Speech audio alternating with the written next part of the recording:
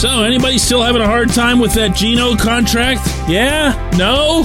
Oh, come on. Good morning to you. Good Monday morning. I'm Dejan Kovacevic of DK Pittsburgh Sports. This is Daily Shot of Penguins. It comes your way bright and early every weekday. If you're into football and or baseball, I also offer daily shots of Steelers and Pirates that I hope you'll check out. The Penguins are back home from their 3-game trip through Washington, Toronto, and then Montreal. The only one of those three that wasn't a success was the overtime loss 5-4 in Montreal Saturday night. There were a lot of lead exchanges. There was a lot of helter-skelter hockey.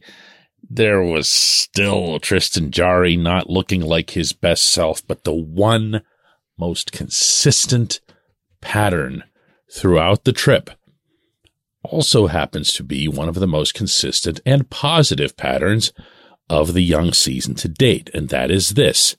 Yevgeny Malkin is still very, very good at hockey. And by the way, he is an immense bargain at $6 million per.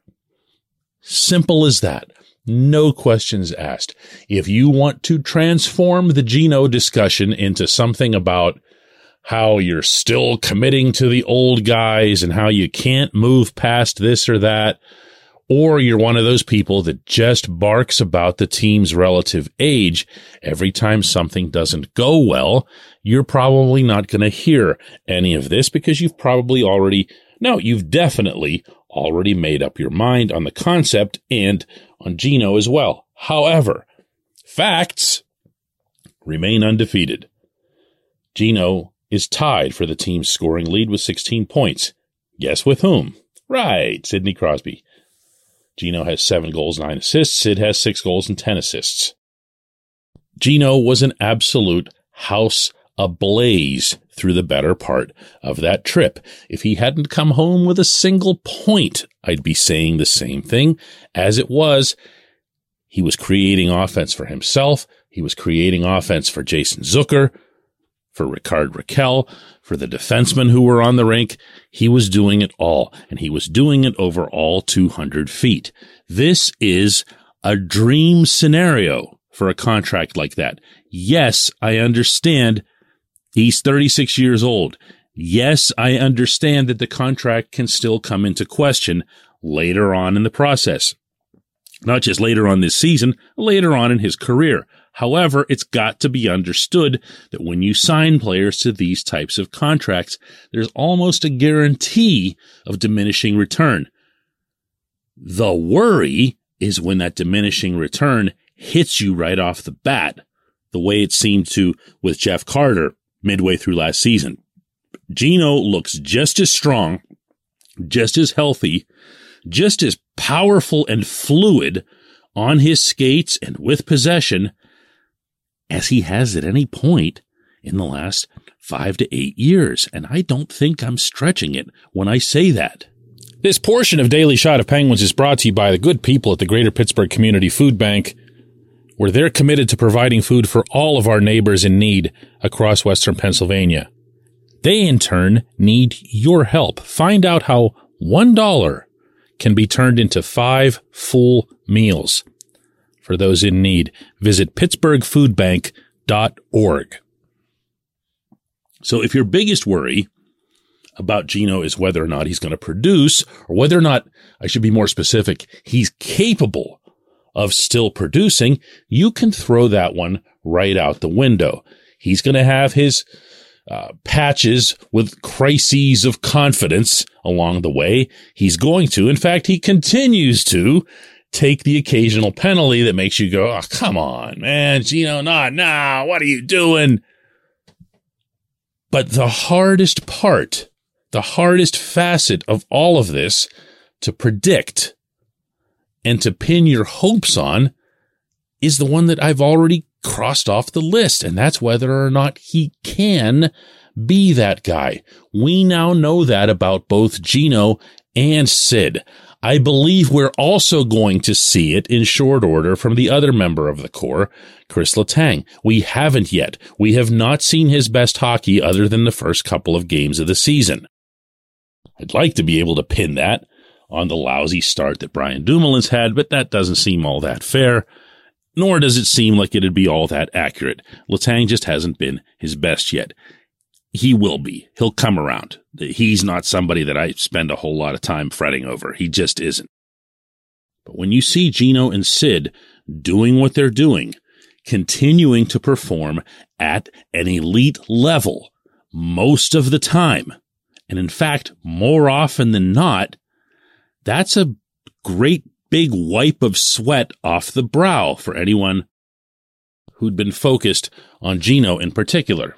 So you ask, if this is all wonderful, and if this is the right approach to take, then why are the Penguins still not a successful hockey team? Well, I have a couple of responses to that inwardly and fairly asked question. The first of them is this. They did just take 5 points out of 6 on the trip. I know Saturday probably stung and stung hard for a lot of you, a lot more than resonating a lot more than any feeling that you'd have had from the Washington and Toronto games, which were really clean, really defensive, and not necessarily super dramatic. You know what I'm saying? Whereas with the Montreal game, you had back and forth, and you had the kind of game that the Penguins of this year or that year would have outskated those other guys. And again, the age narrative can pop up because the Canadiens are young and because the Canadiens have now done this to the Penguins twice on the same ice surface already this season. And you see Nick Suzuki and you see Cole Caulfield and these kids and you're going, wow, well, we wish we could be like that. Well, guess what? You don't want to be like that. The Canadiens are not headed towards some bright, promising future because they are just bankrupt at certain positions, notably on the blue line. And remember, without Carey Price in the position that counts the most. Look instead, and I've been advising this a lot through the early part of the season, whether the Penguins were in that 7-game losing streak or whether they take 5 out of 6 on a road trip. Look at the supporting cast. Look who's helping out. And look also at the other 2 most important players on the roster, meaning, of course, Letang. And from there, the one guy, and I do mean one, that I'd circled since before the season as saying without him being at his best, the team isn't going anywhere. That, of course, is Tristan Jarry. He's playing through some injuries. He acknowledged to reporters in Montreal. I can't really criticize Mike Sullivan for not using Casey DeSmith for a third time in 4 nights. So he gave Jarry another shot to go out there and get better. And I don't know that he did or didn't, but giving up 5 goals isn't great. And it didn't look to me still like he's seeing shots from the point or from long range in particular the way he wants to. But bear in mind throughout any sort of debate or dialogue about this team that you're having, including with yourself, that the biggest, most important, and most concerning to some component to this hockey team has been a great big plus to date. Count the blessings. When we come back, J1Q.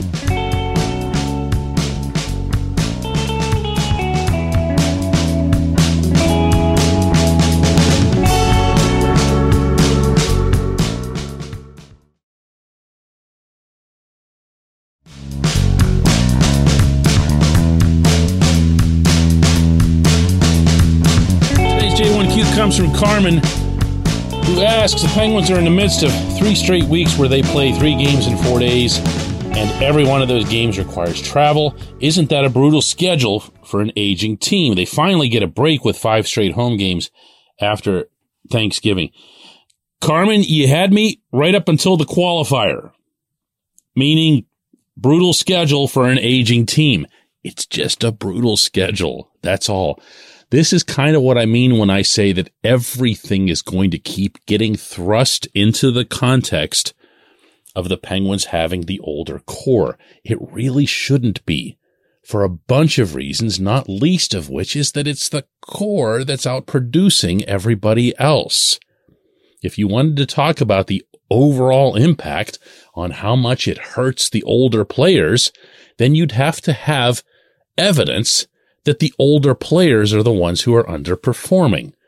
I'll give you a totally random example here because I talked already about the main guys. I thought Jeff Carter's skating over the past few games has been pretty encouraging. I'm not about to pronounce him cured of whatever it was that afflicted him over the final 2 months of the last regular season, but I liked what I've seen. He's jumped up into the attack. You've seen the plays that he's made. How about the pass that he made across on the 2-on-1 to Brock McGinn? How about the burst of speed that he showed the neutral zone to create that 2-on-1? That's a good thing.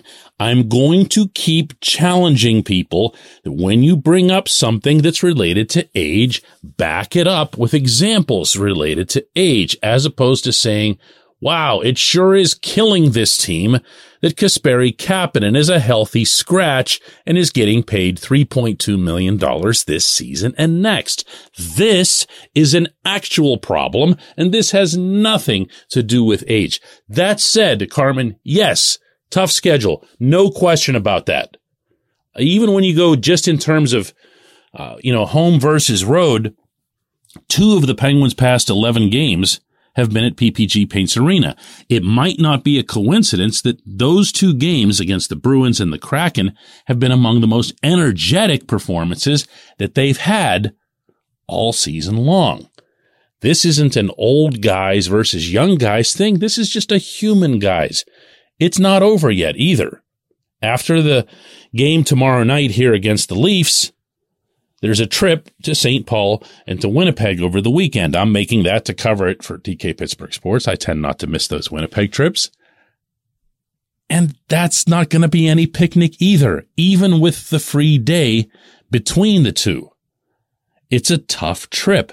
These are real things, and they are real things that affect players of all ages.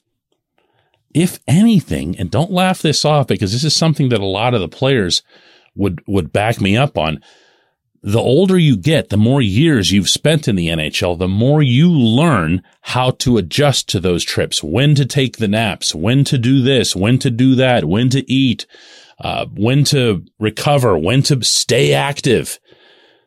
Guys figure that stuff out along the way. Kids, in contrast, are going to feel like they're immune to anything and might not adjust at all when, in fact, they really need to be adjusting. So I appreciate what you're saying, certainly from the schedule standpoint. I also appreciate anyone who wants to criticize the Penguins' roster makeup or performance based on old guys. However, back it up with something about old guys. We're going to be doing this all winter. I can feel it. Let's do it again tomorrow.